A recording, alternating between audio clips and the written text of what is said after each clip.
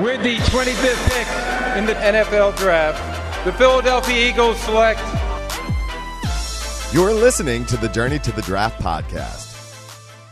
Welcome to the Journey to the Draft podcast. I'm your host, Fran Duffy, and today we are breaking down the top prospects in the Southeastern Conference. That's right, the SEC. It's going to be a fun episode. Really good discussion with both Ben Fennell and Tony Pauline in our Draft Buzz segment. Really just going through some of the top players in the entire country. We know the SEC churns out NFL talent year after year after year, and this year is no different. A little bit of an abridged show this week, just Draft Buzz, but a really fun discussion covering some of the top players in college football. Let's get things started in Draft Buzz. Now it's time for Draft Buzz. Well, back once again here for a big day on the Journey to the Draft podcast. We're talking with Tony Pauline, a draft analyst, draft insider. Tony, once again, thank you. Let's get right down to business. Top player in the SEC. Let's hear it. You know, when we did our Big Ten, it was all mostly Ohio State guys. When we did the ACC, it was mostly Clemson guys. We're doing the SEC, and we're going to go back to Alabama. My number one guy on my board in the SEC, which is Alabama heavy, is linebacker Dylan Moses. I think this guy is NFL ready. I think he's a tremendous three-down defender in all aspects of the game. He's a tough run defender. He's good on the blitz. He's sensational in space. Gets depth on his pass drop, shows ball skills against opposing tight ends. I mean, 3rd and 5, you can leave him on the field to defend the run or defend the pass. There really isn't too much this kid can't do. My only question is, what are his true measurables? You know, is he going to be over 6'2"? Is he going to be over 230 pounds? That really doesn't seem to matter all that much these days at the linebacker position. But when you watch when you watch Alabama on film, you know, number 32 is omnipresent in all facets of the defense. He's my number one prospect in the SEC. You know, I had a chance to see Dylan Moses up close a couple years ago after Les Miles got fired. Just coincidentally, I did the Alabama game the next week, and it was loaded up with IMG kids. So I was just up close and personal with Dylan Moses, who at the time was just listed as an athlete in recruiting circles. You didn't know if he was going to be a running back, an edge rusher, an off-ball linebacker, maybe an oversized safety like a Cam Chancellor. Ended up nestling at the linebacker position, where I think suits him well, can come down into the box and obviously use his speed and athleticism. But the way he was built, he's just an absolute freight train of a player. I did not know where this kid was going to play on the field. I immediately had to look him up and was like, oh, this kid's going to be somebody. So and he never redshirted. He played right away. I believe so, yes. All right, so I'll talk about another guy who played right away, same class, coming in the 2017 class, and that's Jerry Jeudy, the reigning Fred Biletnikoff winner, as the top receiver in the country. 6'1", just over 190 pounds. Freak show in terms of his body control, his quickness, his ability to set up defenders mid-route. He's great after the catch, can line up inside, outside. I had a lot of trouble finding a weakness for Jerry Jeudy. I really, really loved everything I saw from this guy. He can stretch the field vertically. He can work over the middle. He's tough. He's competitive.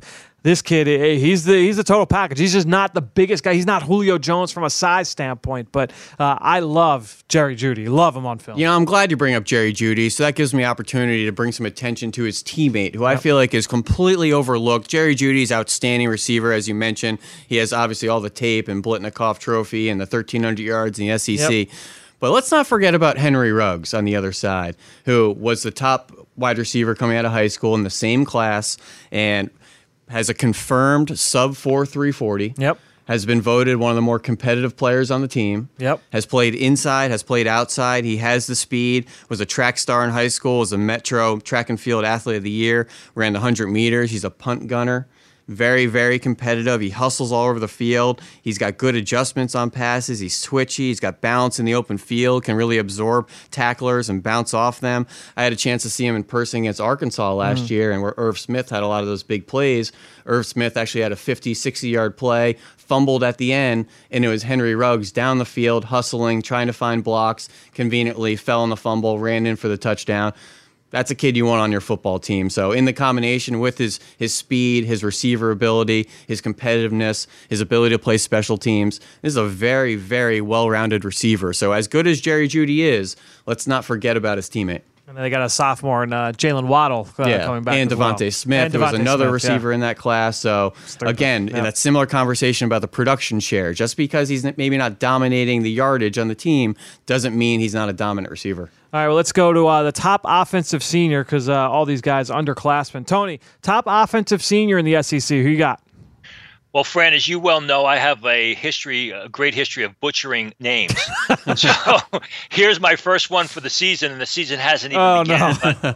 It's going to be Prince Tega Wanago of Auburn, the offensive tackle, who when I watched him, I know he had a lot of hype. I spoke with scouts who thought that he stamped him as a mid-first round choice with the grade this early in the season. And everything I saw on film basically lived up to met those expectations. Excellent size, 6'5", 310 pounds, but he's fundamentally sound. He's not a stiff 6'5", 310 pounds. He's a guy who bends his knees, he blocks with leverage, uses his hands well, shows ability out on the second level, terrific in pass protection. He's got some dominant strength at the point of attack. Would like to see him develop a little bit more of a nasty streak. But I think when you look at a guy that's got size, that's got the ability to bend, that's got flexibility, that's decent on his feet, I think Wanago really measures up to the expectations that scouts have put on him at this point in time, which is he's going to be a first-round pick in 2020. Yeah, the most recent in the royalty that comes from the Auburn offensive line. Remember, that's where King Dunlap went. So you got a King a few years ago, and now you got a Prince this year. An intriguing player, very smooth athlete. I like what I saw from Prince Wanago. All right, I'm going to go another SEC team, obviously Vanderbilt. They got a running back, Keyshawn Vaughn, a transfer from Illinois, went there last year and didn't start the season as a starter, but took over and was just a big play machine. This guy could take it the distance anytime he touches the football, whether it's the run game or the pass game, can erase good angles in space from defenders and just run away from the pack. Really, really impressive player. I want to see him really come back and have a full season and do it again. And so that might be a lot to ask, but a really intriguing player. I like to see him get a little bit better in pass pro too. But in terms of a game breaker, there aren't a lot of guys in the country where I say, man, like that guy's more explosive than Keyshawn Vaughn. Yeah, I did one of his games last year against Florida, and he actually got injured. But before that, I think he had a 75-yard run, another 70-yard screen as well. I was just very excited for him. I didn't know a whole lot about him, but they have a bunch of returning seniors that are intriguing. Also, receiver Kalijah Lipscomb, who I think was top 5 in yards, touchdowns, catches in the SEC last year. But the tight end, Jared Pinkney, is very interesting. He's 6'4", 260, has an unofficial 4'6", 4'7" type of 40. He looks like, I'm not saying he plays like, but he looks like that Antonio Gates type of body. He's a little bit doughy, a little bit thick, has that kind of bubble on his butt and his lower legs, but he runs very well, has very soft hands, is just that QB's best friend on third down and make those gritty, tough catches in traffic, going down low, can pluck it down low by his ankles. He's experienced in that pro-style scheme, great on those play-action elements, whether it's the over routes or the little slip routes, has enough wiggle and athleticism in the open field to make defenders miss after the catch. He's just somebody I think is what the NFL really wants out of their tight end position. He can hang with him in line. He's got the size and the toughness, but he also has the soft hands. I just think he's a very well-rounded tight end. What's looking like kind of a down tight end year in the SEC, I'm not really sure who's going to be the dominant player. Yeah, it's that's an interesting group of offensive skill talent there at Vanderbilt this year. We'll see with Derek Mason. 50 catches last year as well, which when you're talking tight ends in college, you really don't see the players get over that 50 catch threshold. No doubt. All right, well, let's move now to underclassmen in the SEC on the offensive side of the ball. A litany of options, to say the least. A lot of players that we could pick from here, but who is the top offensive underclassman in your mind, Tony? Well, I got two that are neck and neck, obviously both from Alabama, Tua Tagovailoa and Jerry Jeudy, who was mentioned before. I have Tagovailoa slightly ahead of Jeudy. I know there are some scouts that like Jeudy ahead of Tagovailoa because of his game-breaking skills. I think both guys are going to enter the draft. I think assuming there are no injuries, I think both guys are going to be early first-round picks. I think Tagovailoa is more of a system type of quarterback because of the lack of height, but I think he's going to do very well at the next level. Jeudy doesn't have the great size, but again, you're looking at a guy that's versatile. You can line him up in the slot. You can line him up in the flanks, get him off of press coverage, can also be a return specialist for you. I think both of these guys are game-breaking players on the offensive side of the ball. And because of that, they're going to be top 15 selections in the 2020 draft. I think when you look at Tua, and we could talk about him a little bit. I think when you look at him, certainly he's short, so that's going to be a knock. But he's 230 pounds. He's built like Russell Wilson to me, and just the way that he throws the football, very smooth, very compact, very efficient with his release. He's athletic and can create in the backfield. His arm talent is there. He can drive the football. He's pretty accurate. I would say not as accurate as people would say. His ball placement's good, not great. But ultimately, when you look at him, we've talked about the supporting cast and the receivers and the run game. The offensive line was good last year. Everything was pretty well defined for him. The scheme was really good. Mike Locksley and Josh Gaddis and the rest of that scheme. A lot of turnover now with the run game, a lot of turnover on the coaching staff. They've lost some offensive linemen. I want to see how he rebounds this year. And, can he finish or can he get back to where he was early last season? Because remember, down the stretch, he was banged up, and he wasn't outstanding against some of the best defenses, right? So Clemson, LSU, Georgia, he wasn't as effective as he was early in the season. So I'm excited to see Tua now with the changes they've made from a staff standpoint, from a personnel standpoint. How is he going to look this year with a new-look offense? It's going to be very, very interesting to watch. Very talented passer that I'm excited to see with his second year as a starter. My guy, I'm going to pick DeAndre Swift, a Philly kid, St. Joe's Prep here in Philadelphia, 5'9", 215 pounds. This kid's a dynamic playmaker. Pass game, run game, doesn't matter. I like his vision. I like his competitiveness. I'd like to see him get a little bit better at pass protection as a blocker. But overall, this kid is really, really fun to watch. I think he's got the ability to be a primary ball carrier. Even though he's a little bit smaller, he's not just a change of pace guy. DeAndre Swift is really fun to watch. Well, I'm glad you steered us over to the Dogs down in Georgia, because I think one of the anomalies of college football and the transition in the NFL is, why does the University of Georgia not produce top-flight offensive linemen? They're pumping out running backs year after year, from Todd Gurley and Nick Chubb and Sony Michel and Holyfield last year, and obviously DeAndre Swift coming up now. But I think they finally have one, and that's Andrew Thomas, who's 6'5", 320, started every game at right tackle as a true freshman, every game at left tackle last season. And I just keep noting number 71 when I was studying these kids last year, whether it was Nick Chubb or Sony Michel or Holyfield this past draft, that's 71, 71, 71. Somebody is blocking for these running backs, and I think we need to give some attention. I think they finally have a player that's long, strong, nasty, and has the power to really transition to the NFL game. I think Andrew Thomas is finally that player that could be in a first-round discussion. It's not common that we'll see blue chip underclassmen go back to school, but I feel like when we're talking about the top defensive seniors in the SEC, there are a number of blue chip players in this conference that are still seniors that went back for another year. Tony, who is the number one? Who's the top defensive senior in the SEC in your mind? Hands down on my board, it's Derek Brown, the defensive lineman from Auburn. I had him graded as a first rounder coming off the 2017 film after his sophomore season. I thought he improved last year. I thought had he entered last year's draft, he would have been a top 15 pick. I know that he's one of the highest rated players from some of the scouting services who grade him as a mid-first round choice. 6'4", 325 pounds. When you see a guy that big, you think of someone who's a gap occupier, someone who just takes on blocks. Not Derek Brown. He can rush the passer. He can stuff the run. He can change direction and get down the line of scrimmage to make plays in space. He's incredibly athletic. He's very explosive. Fundamentally sound, too. He just doesn't do it with natural gifts, just by overpowering lesser competition. He bends his knees. He plays with leverage. He uses his hands well. I think right now, as we're moving towards the 2020 draft, if Derek Brown has the season that we all expect him to, I think he's going to be a top 10 pick next April. Well, it seems like the consensus is between Derek Brown and senior D-tackle Raekwon Davis over at University of Alabama, who's 6'7", 315. And freak show. We know the A'Shawn Robinsons and Jerron Reeds and Jonathan Allen, Daron Paynes, all very good players, but this guy's built in just a different mold. He's very, very long, every bit of 6'6", 6'7", 35-inch arms, 85-inch wingspan, which is obviously inches above those other players. He's a three-tech style player that'll project, to the NFL. NFL. He's got the length, he's got the power, very heavy hands, but he doesn't fly into gaps or backfields. But that's just how the scheme is at Alabama. It's not a single gap, get up the field scheme. It's a lot of square stance, hold your gap, stack and shed your players, play the run on the way to the pass.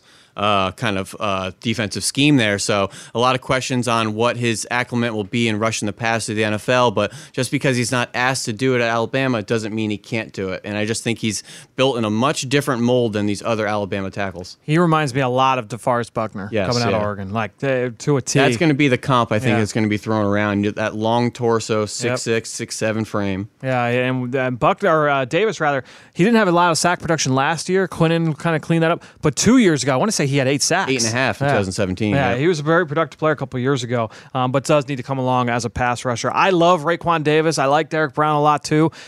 But I'll tell you what, man. Trey, we talked a couple weeks ago when we did the Big Ten about Jeffrey Okudah and how he was a better corner than anybody in this past draft. I would say the same thing about Alabama's corner, Trayvon Diggs, a senior, the younger brother of Stephon Diggs. Yep, another Maryland kid. Former receiver, got to Alabama as a receiver for obvious reasons, felt that I might be able to make more money on the defensive side of the football. This kid's got size, he's got strength, he's athletic, he's got ball skills. I'd like to see him get a little bit better from an instinctive standpoint, in their zone coverage schemes and the things that they do from that standpoint. But let me paint you this picture. He missed 9 games last year, so he didn't play a full season. That might be why he went back. But when you watch him against Ole Miss, he pitched a shutout against DK Metcalf. Any plays that Metcalf made in that game, they were when this kid was somewhere else on the field. He struggled not just to run away from Diggs, but also even out-muscle. And we know what kind of physical stature DK Metcalf was. Stephon Diggs was latched onto this kid. I was really, really impressed with Trayvon Diggs. He's a guy that, to me, has a really high upside, and another year playing for Nick Saban, who we know can develop DBs as well as anybody. To me, I look at this kid as having a really, really high ceiling. All right, let's talk about some defensive underclassmen. Tony, who's the top defensive underclassmen in the SEC? Because there are always some gems down there from that standpoint on that side of the ball. In my opinion, it's Grant Delpit, and there's no question about it. I mean, this guy is phenomenal. He reminds me of Jamal Adams with much better ball skills. Wow. He shows the forcefulness against the run and up the field that Jamal Adams shows, but he's also much better over the slot receiver. He's much better in center field. He's great when the ball is in the air. I mean, there really aren't too many flaws in this guy's game when I watched him, except sometimes he's a little bit late reacting. But those are few and far between. Outstanding size. He's going to measure in about 6'2", 200 pounds, 205 pounds. I expect him to run in the 4.4s as a safety. Really, I mean, we spoke last week about Isaiah Simmons. Grant Delpit just takes it to another level as far as I'm concerned. I already have him graded as a top 15 selection, or my grade is reflective of a top 15 selection. I love this guy's complete game. And I think he's got a tremendous amount of upside. So I talked to a few players at the Combine about Delpit. First of all, Ben, you named him as your down-the-road freak show last October when you did their game. But I talked with Jay Sternberger, said Delpit was the best player he faced last year, no question about it. Was really, really tough to match up with. But then I talked with a couple of his teammates. Greedy Williams talked about he was a guy that you could line up. It was almost like the Derwin James conversation. Like, line this guy up anywhere on the field, corner, DN, linebacker, safety, in the slot. He's going to win. He's going to figure out a way to make a play. And I talked with John Battle, who was actually a senior safety. He was at the Combine last year. I don't think he was drafted, but John Battle was a veteran in that secondary and said, look, when Delpit first got there, he was still kind of figuring out, wasn't fully confident. And once he figured it out, this kid was just making plays last year. You see the range, his ability to make plays along the sideline. And again, just kind of reiterated what Greedy said in that he can line up in the post, he can line up in the box, in the slot, out wide, wherever you need him. Delpit was there to make plays, a guy that I'm really, really excited to dive into. I feel really confident about my comparison for Grant Delpit, and that's Minkah Fitzpatrick, who I think played all over the field, inside, outside safety, but they have similar body types. Yeah. A little more upright, skinny legs, a little bit skinnier waist, doesn't really have that thick barrel chest like most safeties do, like maybe like a Jamal Adams does, a little squattier, a little stronger. But I think where he lacks in the strength, he makes up with his quick-footed and his coverage coverage ability to break on balls. Do you think we're going to have that same conversation about, like, and this is both of you guys, do you think we're going to have that same conversation with Delpit if he is moved around so much for LSU this year about, all right, well, what position is he? How do you value this guy that we talked about with guys like Minka and Derwin and Jalen Ramsey had the same conversation? Those guys have all turned into good players, though. I don't know if we're going to still keep having that same conversation. Well, yeah. I think Delpit's ball skills are much better than Derwin James. No doubt about it in my book. It just helps Delpit. It's just going to increase his value. And I don't know that you're ever going to be able to line him up as a pure cornerback, but I absolutely think you can put him over the slot receiver as a safety, and he's not a liability. Yeah, I completely agree. I think those cover safeties is really becoming a highly touted position in the NFL. And just to round out my opinion, this category, which Fran initially labeled as intriguing defensive underclassmen. That's so right, it may not be my top, but an intriguing player is Alabama safety Xavier McKinney, who is kind of in that Ronnie Harrison mold, and he can come down and be that dime linebacker, but also plays in the back end. He was the MVP of the Orange Bowl. So had some great games against Oklahoma, even in the Clemson game that they got blown out. He's shown he could cover the move tight ends like Grant Calcaterra. He's shown he could cover the slot receivers like a Hunter Renfrow. So I think having that coverage ability, the fact he's been in that dime linebacker role, he's a good tackler, running the alley, can trigger very well, breaks down, he's a secure tackler, has the coverage skill. So very interesting player that's been on the field quite a bit, also wearing that number 15 like Ronnie Harrison did. So he's just a similar mold. I think Jacksonville's pretty happy with Ronnie Harrison down there. Yeah, I would say so. All right, Tony, let's get to a sleeper in the SEC. Those can be tough to find, but who's a guy that's flying under the radar a little bit in that conference? Well, it's a guy that you mentioned before, Trevon Diggs. And the only reason I say he's a sleeper is because of what you mentioned. He missed 9 games last season. Yep. And, I mean, a lot of people don't know about him. But what you said, when he was on the field, he was a dominant force at cornerback. There's no doubt about it. He's got exceptional size. He's going to measure over 6'1". He doesn't look very fast, but he's estimated to run in the low 4.4s, the high 4.3s. So he gets it motoring. What I love about Diggs when I watched him play was he is as adept making plays with his back to the ball and getting his head back around to locate the pass in the air as he is facing the action. And that's a difficult thing for a lot of college cornerbacks. You see a lot of face guarding, guys who try and just physically beat down the opponents. They play the ball, they play the hands of the receiver rather than playing the ball. Not Diggs. Last year, when Savion Smith, the cornerback from Alabama, entered the draft, it was a surprise to people. But what people in Alabama who I'm close with told me, they said the reason Savion Smith entered the draft is if he had returned to Alabama, he wouldn't have been a starter. He may have been the number 3 or 4 cornerback on the depth chart, so he had to enter the draft. Interesting. And they were, and that was because Diggs was injured. Now, if right now I have him graded as a second-round pick because I want to see some durability. I want to see some, some of the details improved. But if he's healthy and he plays the way he's capable, Diggs is going to be a mid-first round choice. There's no doubt about it. Yeah, it's a great player out there. And just like if you were to go down to Alabama and ask them if he's a sleeper, they'd probably say no. Yeah. Just like my player at LSU, you go down and you say, hey, is Patrick Queen a sleeper? Right. Probably not. But the country, I think he's a sleeper. This is the linebacker behind Devin White that's going to come in and take a lot of those playmaking opportunities that Devin White, took advantage of the past 2 and 3 years at LSU. But this kid's 6'2", every bit of 230, explosive, fast, can move sideline to sideline, has some coverage instincts, but he's a nasty thumper, and when he gets there with some attitude. I expect Patrick Queen to be in the kind of conversation of being one of the bigger playmakers in college football. I'm going to stay in the front 7. I'm going to go to Tennessee, and I'm going to go with Darrell Taylor, who's 6'3", just under 260. To me, when you look at this kid, he was very productive last year. He had 8 or 10 sacks, was the team MVP. And as I'm doing work on him, and I'm watching him, and then I'm reading the background and getting the whole history on this kid, I couldn't help but think about a year ago when we were talking about Josh Allen and coming out of Kentucky. That year, you're talking about him. He's like, hey, look, he was a high school wide receiver, didn't play a ton of football, especially on the defensive side. And if it wasn't at defensive end, but really was productive, just needs to come along in the fine-tuning of his game, held up against the run, but wasn't a fully polished pass rusher yet. That's kind of what I see here with Darrell Taylor. Now, we know what happened with Josh Allen. Josh Allen went on and had an outstanding senior season, was even more productive than he was as a junior, had a number of clutch moments, becomes a top 10 pick of the Jacksonville Jaguars. We'll see if Darrell Taylor could have that same kind of arc, but Well, I think at the same point a year ago, you're talking about a guy who was a high school men's basketball player, played receiver and linebacker in high school, didn't even play all 4 years, football in high school. I think when you're looking at him from a total big picture standpoint, that's the comparison you can make. I want to see him continue to polish, really improve his overall pass rush plan. But an intriguing player that I think has got a skill set that you can work with there off the edge from Tennessee. All right, Tony, what player has the most to prove from the SEC? Maybe he's coming off injury. Maybe he's coming off a little bit of an underwhelming season. A guy that you want to see really kind of take the next step here this fall. Well, it's someone coming off injury. That would be Terrell Lewis of Alabama, who, stud. Yep. Off the 2017 film, looked like a terrific 3-4 outside linebacker, was a pass rusher, very athletic. I graded him as a third-round pick. Suffered a significant knee injury last July. Missed all of the 2018 season.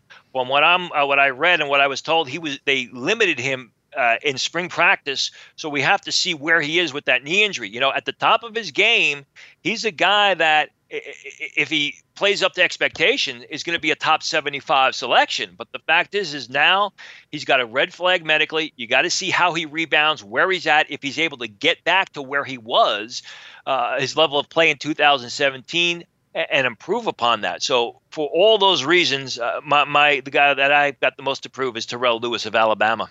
So I had two players written down here, and I might as well stick with the one also coming off injury, and that's K'Lavon Chaisson.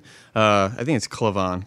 K''Lavon, K'Lavon Chaisson from LSU, who is touted to replace Arden Key off the edge and hunt all those quarterbacks in the SEC. He played the Miami game, the opener last year, dominant performance, ended up hurting his leg late in the fourth quarter and missed the rest of the season. So I think he's somebody coming off an injury that's really going to surprise people and has a lot to prove. But the other name I had written down was Jake Bentley at South Carolina. Left high school early, came out after his junior year. I feel like he's been down there forever, son of a coach, and just has never really developed his game and has been that consistent player that we expected him to be, being one of the top quarterbacks in the country. And he has all the tools. He has the arm strength. He has the size. He has the experience. He has the weapons on the outside, Brian Edwards and Shea Smith and all those guys.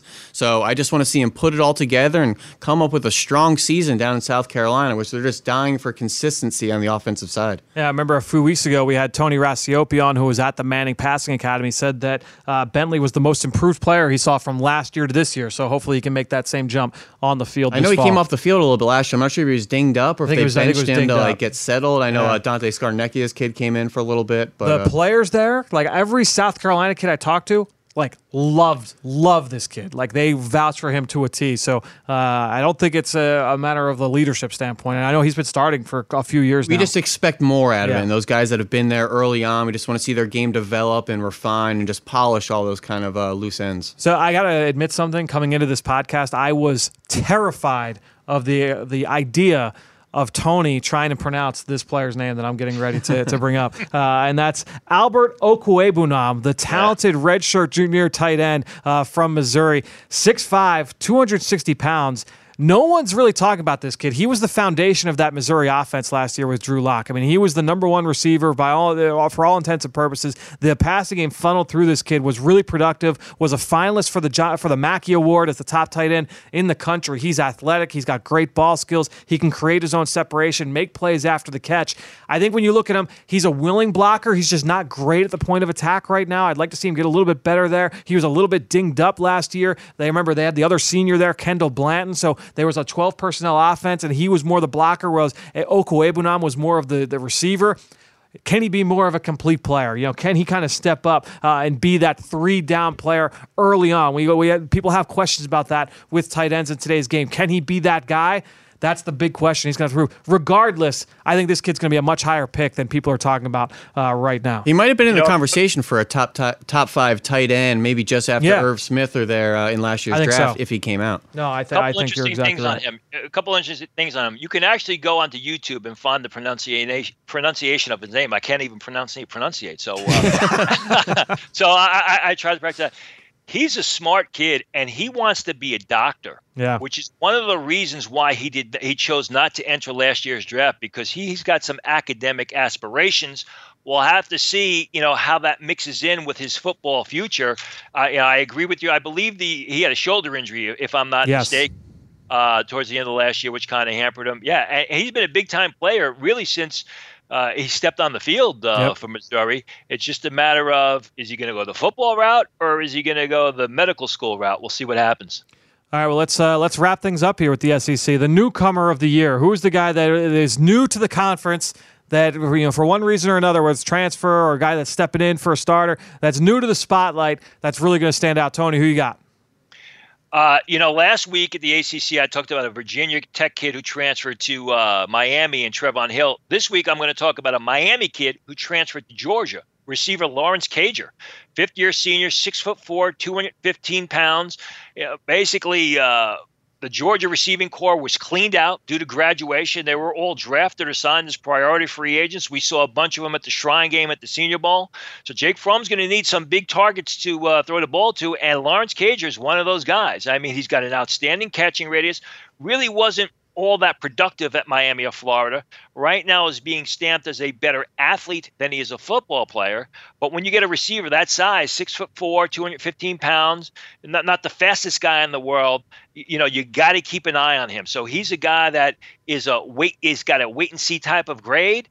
I think he's going to have his opportunities at Georgia because Georgia's going to want to make another run at the SEC title with some of their higher rated juniors who are expected to enter the draft after the season. I think Cage is in line for potentially a big season, which will only help his draft grade.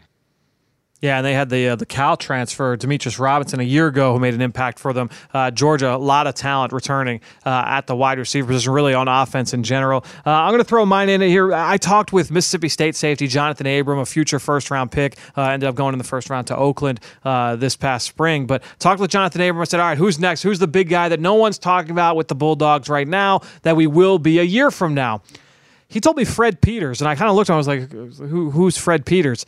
He's never played a down for Mississippi State. He's a junior college transfer that just arrived there this past year. And Abrams said this kid's a freak show. He had 6 picks a year ago for junior college. All of them went for touchdowns. He's going to be an impact player in the secondary for Mississippi State. So I'm going to take Jonathan Abrams' word for it. I'm going to go with Fred Peters here. With all this movement at the quarterback position, it's so easy for somebody to just be a one-hit wonder, catch fire in a bottle, and suddenly be an NFL prospect. Yeah. And I think Riley Neal, 6'6" quarterback from Ball State, who's now at Vanderbilt, has all the opportunity and all the parts around him to really have that one giant season and put himself into that conversation and maybe be an NFL quarterback. We had mentioned earlier with all those seniors around him, Keyshawn Vaughn at the running back position, Pinckney at tight end, Kalijah Lipscomb at receiver, very pro-style system. He's going to put his hands under center just like Kyle Shurmur did for those 3 and 4 years, son of Pat Shurmur. He's going to turn his back to the defense. He's a little bit in that Paxton Lynch type of mold from the University of Memphis, who kind of fizzled out with Denver, but I could really see him having one strong season. He's every bit of 6'6" with a strong arm